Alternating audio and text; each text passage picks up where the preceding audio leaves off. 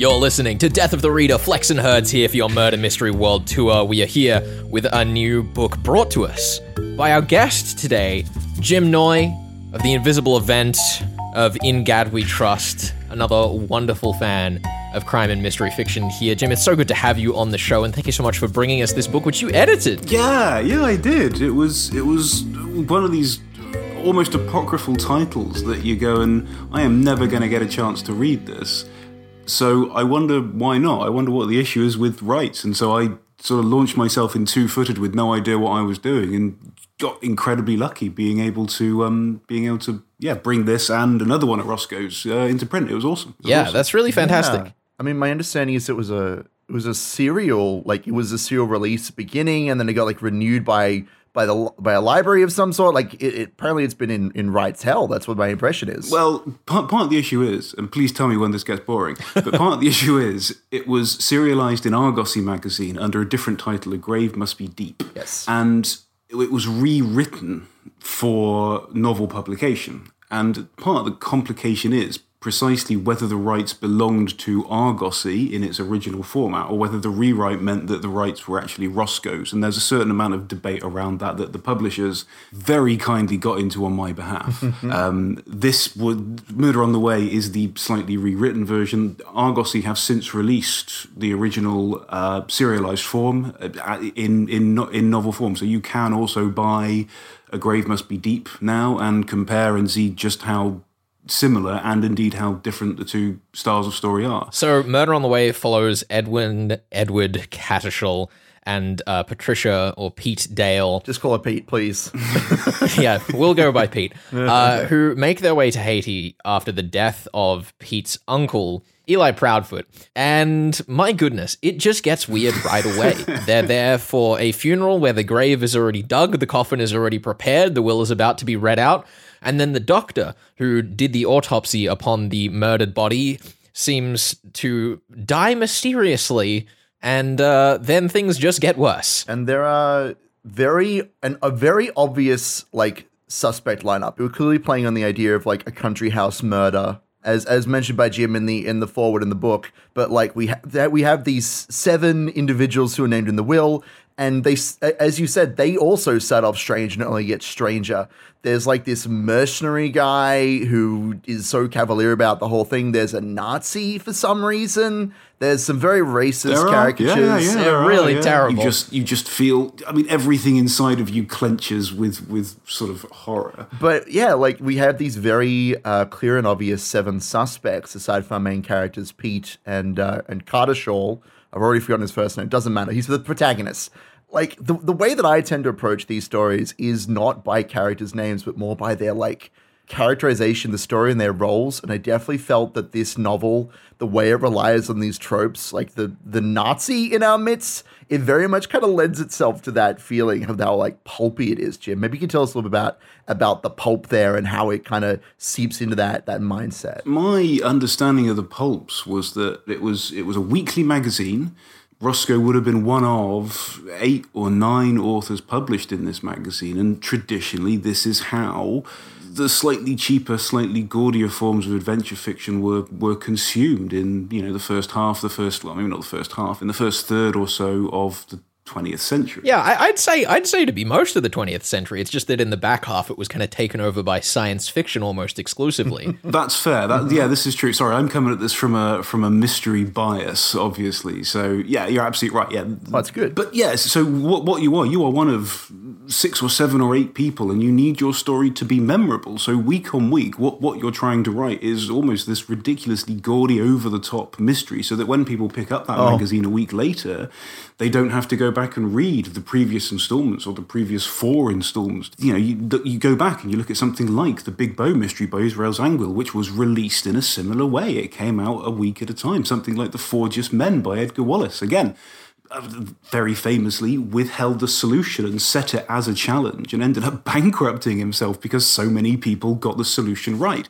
So I completely agree that the characteristics of this are wildly over the top. Well, I mean, that was the thing I was actually going to challenge you on here, is that despite this clearly being insane and very over the top, I feel like it could have gone harder to its benefit, because there's a lot of atmosphere to the first 5 chapters that is very much told, not shown. We're told about these drums that are ringing out in preparation for the funeral that are going pretty much the entire time for the first 5 chapters once we arrive on Haiti itself. But we never actually kind of get a sense of them being there. We're just reminded every now and then, oh yes, the drums are still playing. Yeah, they're ominous in the distance, right? Like foreboding the weird nonsense that is to come.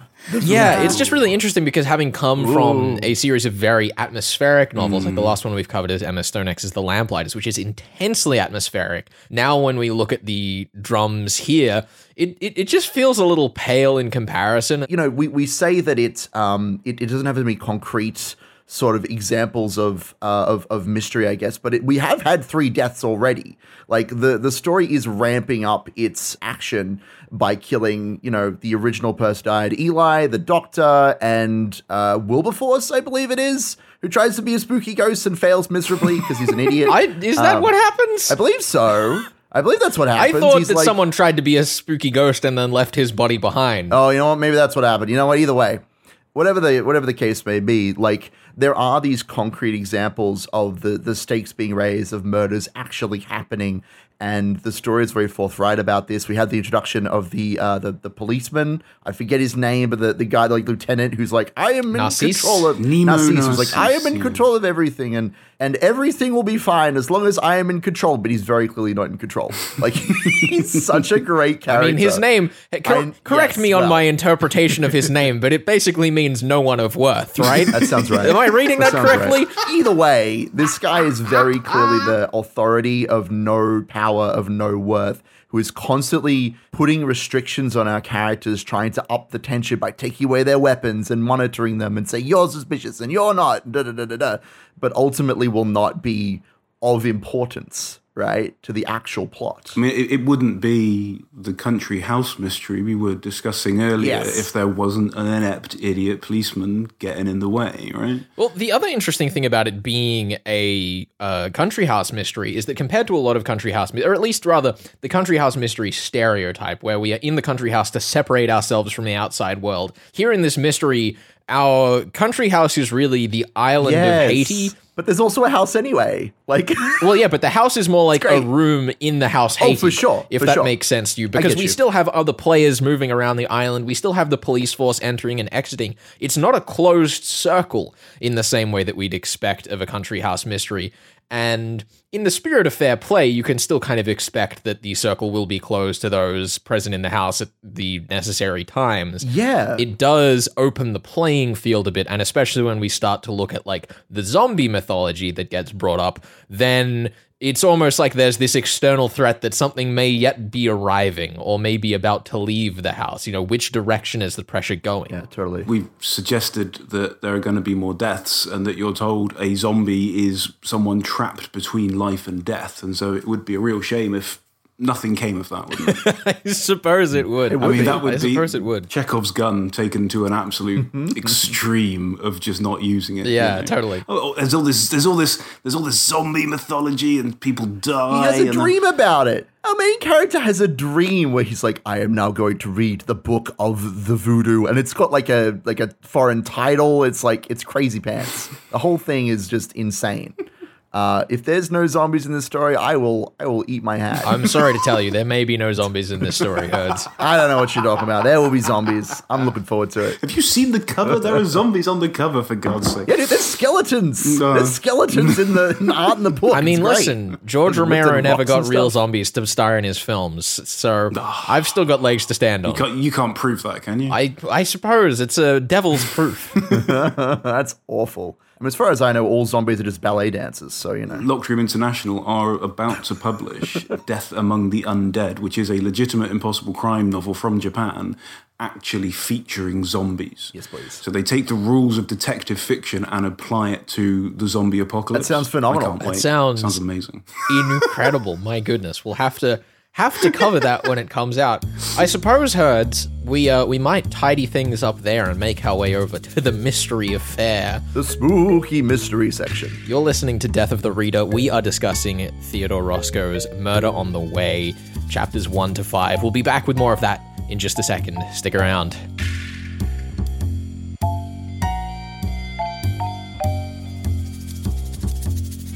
You're listening to Death of the Reader. Flex here with you. I'm joined on the line by a very special guest. We have Anthony Horowitz here with us, who's just put out the latest in the Daniel Hawthorne series of mysteries featuring Daniel Hawthorne and himself as the sidekick. And we've just completed our tour through Magpie Murders, one of his previous mysteries. I'm so excited to have you here on the show. There were no stumbles in the setting up of this interview, Anthony. Welcome. You are the complete pro, Felix, and it's a pleasure to be talking to you.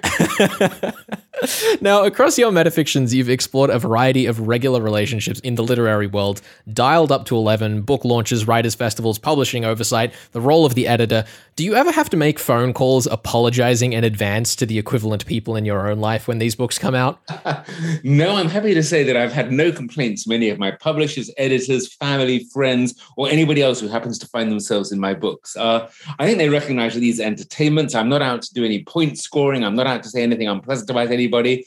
And basically, I have a very benign view of life, and like most of the people that I'm surrounded by. So what could I possibly put in my books that would upset them? Yeah, I guess the thing I wanted to get into in metafiction is that you've had a really interesting relationship with that. We're now 5 books deep into a series of crime and metafiction mysteries through Susan Ryland, Daniel Hawthorne, and you also have an enormous back catalogue going all the way back and further than Midsummer Murders as well. So, having worked in the genre for so long, whose works do you think most of when you go to plan out metafiction? And I guess, how do you avoid being cynical having worked in the genre for as long as you have? Well, I can answer the second question more easily than the first. I avoid being cynical because I love the genre. I love crime fiction. I love murder mysteries. I think they have a real role to play, particularly in a world which is so uncertain. You know, we've just been through 2 years of lockdown and COVID. The political scene, both in America and certainly in the United Kingdom, is very, what's the word for it? It's very, who do you trust? Who do you listen to? What do you believe?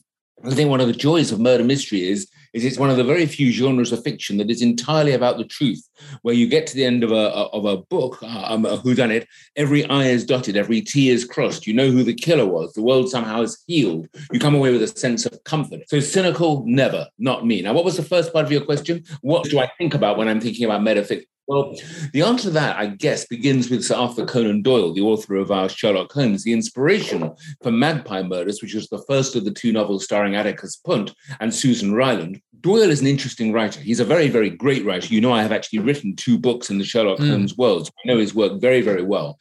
And what I think is fascinating about him is that he created this extraordinary character, 2 extraordinary characters, Sherlock Holmes and Dr. Watson. He more or less invented the modern crime novel, but he had a dislike of Sherlock Holmes almost from the beginning. And what he wanted was to be known for his romantic historical novels, such as, for example, The White Company and Micah Clarke. Now, I wonder how many of your listeners or you have even heard of these books, let alone read them. They're not very good, to be honest with you. Ian Fleming and James Bond, and had a certain disdain for it all, even though it made him a fortune and made him world famous. Agatha Christie once spoke out about Hercule Poirot, calling him this sort of stupid, vain, pompous, egotistical, whatever. I find that relationship really interesting, and that was my inspiration, certainly for the Magpie Murders and its sequel. Well, the other thing I wanted to touch on then is that talking of the relationship between an author and a character, what is that relationship like when the character is yourself? Because in the Hawthorne novels, you cast yourself in the sidekick role, as I mentioned, and the sidekick is often a character that's more junior, less intelligent, but arguably more the hero and more relatable. You know, how does it feel writing yourself in that position? Well, that's the fun of it, because you see, when I came to write the series that began with The Word is Murder and The Sentence is Death and now A Line to Kill, my aim was to try and do something with the whodunit that had never been done before. And I began with the thought that the writer is the cleverest person in the picture, because before the murder's even been committed, the writer knows who's going to die, and the writer knows where the clues are going to be. He knows, or she knows, whether how the solution is going to form itself. In other words, the writer is way ahead of a detective who hasn't even been born yet, quite possibly. So by taking myself off the mountain and putting myself into the book as the sort of Watson figure, the narrator,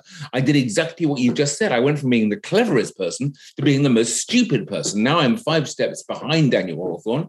If he doesn't solve the crime, I won't even have a book to write about. I don't really know what to describe because I don't know what the clues are. I don't know anything about the suspects. I am ignorant and I am sort of stupid, yeah.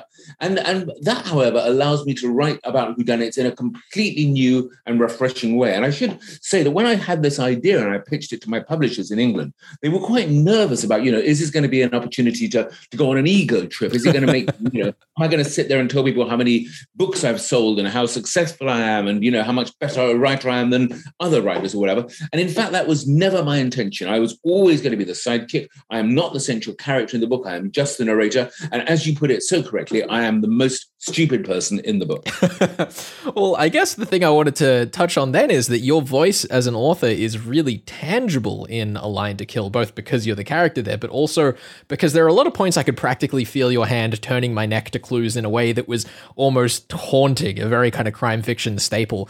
Do you have to feel, you were mentioning the kind of ego trip there, do you have to feel at least a little bit smug while you're putting the puzzles together to get the mystery balance right in crime fiction? I hope I never feel smug. I mean, it does matter to me that people shouldn't be able to guess my books. I mean, I spend an awful lot of time thinking up clues that will hopefully sit there in plain sight, but which won't give the game away. And I have to say that I cheat a little bit because once I've finished the first draft, I show it to my wife, who is super smart, and to my kids, who are also pretty bright. And if they guess who did it, I then very, very quickly make adjustments to make sure that the same mistake doesn't happen when the book is published. But no, I mean, it's a case of just, wanting to really write not just whodunits, but also to have the opportunity to write about writing. I think there are so many interesting questions to ask about whodunits. I'll give you one, for example. Why is it that murder is by and large horrible? If a man kills his wife, it is an act of extreme violence and unpleasantness. But when we come to whodunits and murder mysteries, the pages can be littered with bodies and with blood and such, and we just smile. It becomes entertainment. Why is that? These are the sort of questions I wanted to ask. Now, the idea that somebody sits down like in an Agatha Christie book and spends several months working out that if they disguise themselves as the waiter and slip up the back stairs and have some cyanide in their left-hand pocket and frame the guy who's sitting opposite the person they want to kill, etc., they'll get away with it. That's actually complete nonsense. Yeah, anyone who's planned anything knows that nothing survives contact with the enemy. That's right. But that is the joy of it for writing these books for me, because I am a modern person in a modern world, and I'm suddenly in these books where the sort of Daniel Hawthorne is something of a Christie-esque character or a Sherlock Holmesian character in the sort of deductions he makes and the clues that he discovers. And I quite like that sort of mix and match between the real world and the fake world. In fact, if you read Magpie Murders, the first book, metafiction book that I wrote, some of the characters in it exist. I met just last week, I was in Torquay, I was at Agatha Christie's house, and I met her grandson, Matthew Pritchard. If you read Magpie Murders, one of the characters has lunch with Matthew Pritchard in a real restaurant in London. And so you've got to think of, the fourth wall between fiction and reality is really getting a hammering in my books. While we were talking about Magpie Murders, one of the guests that we had on was talking about how so often modern crime fiction is trying to excise modern conveniences, and that's something that you were touching on there. And one of the ways that you've excised a bit, but not all of modern convenience in this book is by setting it on an island, one of the classic murder mystery locations. And there was a tangible parallel to me in the separation from the island to the mainland and from Hawthorne to the rest of the cast. The idea that the island is this closed-off place of mystery and intrigue, and Hawthorne's inner self, perhaps, is closed off. What do you get by putting the emotionally isolated detective character in a physically isolated serial murder incident? I think that I like very much the idea of a detective as the outsider. I think that's what makes Poirot and Sherlock Holmes such interesting characters, is that they come from outside. They have very little contact with humanity in some ways. Look at Poirot, for example, who is unmarried, who never seems to have any romance, who has only one or two very close friends. I mean, there's Japp and there's Hastings. Poirot himself often comes into closed communities. His job is to resolve the problems there. Who killed who? What else is happening that people are lying about? And then to leave, and everything is left intact behind him. Now, that, of course, has its perfect physicality in a location like Alderney, where both Hawthorne and, for that matter, myself, are total outsiders. And at the moment we're on the island, we are, as it were, separated and completely divorced from our own lives, from our own families. I think I mentioned when I speak to my wife once on the phone, but that's about it. I am really on my own with Hawthorne. And of course, Alderney is home to Hawthorne's nemesis, a man by the name of Derek Abbott, who has got some connection with what happened to him when he was a child. So Alderney is, if you like, a trap. It's somewhere that both of us feel uncomfortable in. And add to that, but there is a murderer somewhere on the island. And you have a classic locked room set up, effectively, because an island is a locked room. So it did work very well as both a physical location and as a metaphysical location, in regard to who we are and how we think and feel. Yeah, I guess having written for so many different franchises over the years and writing mystery and trying to do something new, do you feel like there's mandatory homework for you in catching up on all of the mysteries that everyone else has done while you've been looking away and writing other fiction? Well, I've read Golden Age detective fiction all my life. By and large, nowadays, I read less because I'm too scared of coming across great clues or great ideas that I wish I had put into my books and which I can't do because I've read them somewhere else. And I give you an example of that. Ira Levin in A Kiss Before Dying, a book I like very, very much. It's sort of not quite a whodunit. You know who the killer is from the start. But there is an absolutely wonderful clue relating to a wedding in the book. And when I read it, I was just annoyed I'd read that book because I might have thought of that idea and now I can't. Fantastic. Well, Anthony, it has been such a pleasure having you here on Death of the Reader, and I've very much enjoyed getting to read both Magpie Murders and The Line to Kill, and thank you so much for coming here on Death of the Reader. Phoenix, it's been a pleasure talking to you. Thank you for having me. You're listening to Death of the Reader. Anthony Horowitz there, talking A Line to Kill and Magpie Murders. We will have links up on the podcast if you're curious to find out more about those or get yourself a copy. You're listening to 2SER 107.3.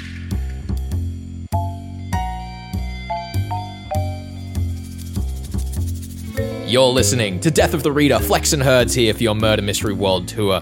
We are discussing Theodore Roscoe's Murder on the Way, chapters 1 to 5. We are joined by Jim Noy of The Invisible Event, of In Gad We Trust, and the editor of this very tome. And my goodness, Herds. It's time to introduce a new stipulation to the show. I'm so ready. I'm so ready for this. We were thinking, because there's two of us solving it for the first time on the show, as far as I can recall, Jim, how we were going to make this make sense. Whether we were going to have to make you sit here in the third week and divvy out points and give scraps of point rations. To each of us, yeah. It get complicated. We've decided no. We've decided no. Yeah. We are giving you the power here, Mr. Jim Noy. What we have in store is that over the course of this novel, there are 3 points available, but they are available to you, sir. Ooh. And you will get one of each of those 3 points for each technicality that you are able to catch on our solution. You can be as finicky as you so choose, as guilty as you feel like being in the final work. It is up to Herds and I to agree on a solution by the end of next week. Yep. And for you to adjudicate that same solution. Outstanding. It's going to be scary. Outstanding. I like it. I like this new wrinkle. This is cool. So we are giving the power, but make no mistake, we will not be holding back in the ring. We will be pulling all of our zombie voodoo stunts we can possibly get our hands on and get through this alive. I hope you know that. We take points very seriously on this show. No, I know. I mean, Herds, Good. Let's just get straight into things. I need to know Oh, shall we? who you think the culprit is and why it is Uncle Eli. Uncle Eli? How could it possibly be Uncle Eli Flex? That sounds ridiculous. He's dead, isn't he? Well, he's the only character that seems to have died outside the story, and thus he is immune to the murder mystery of this murder mystery game. It's true. Now, look, I'm going to have to disagree with you there, Flex. I think that's ridiculous. Uncle Eli, he's dead. He's got a stake through his heart. How could you possibly come back from that? I don't think that A stake through his heart? Jim, what was the alternate title of this book again? Could you remind us? A grave must be deep. It must be deep. Interesting. Because you got to put their body in there. I need to be clear because Jim here, who is, the editor and therefore responsible for the shenanigans in this novel. Obviously. Single-handedly. Jim has tried to bamboozle me retroactively from whenever this book was written, look, back in the day. Because in this tontine, there are not 7 characters, but 8 characters. And that is Pete. One of the first characters we see in the book alongside our protagonist. We've had all this talk of zombies and controlling people after they die. But what if that's foreshadowing for controlling someone while they're still alive, before they've even been put into the grave?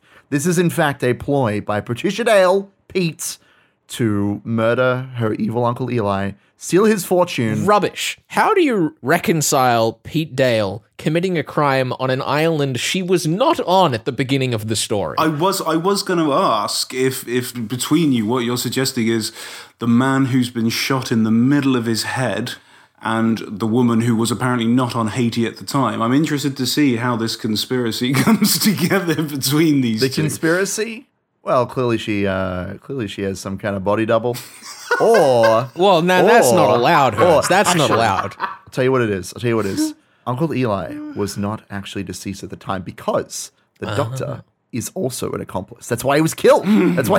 He said, yes, the man has been shot in the head. That's what I was getting at. I was expecting here that Uncle Eli had in fact faked his death because let's just take a look at the evidence. Jim, could you please remind us what the major stipulation to every single person's entry in the will was? They must spend 24 hours. Is it on Haiti or is it in the house? On Haiti, yes. That is correct. It is on Haiti. Following the reading of the will, everybody must be there for 24 hours. Otherwise, they forfeit their place in the ladder of inheritance. Now, whoever put this stipulation in the will, ostensibly Eli himself, must have a plan for each of these characters. We're walking into a trap here. Mind control, witches, I'm just saying.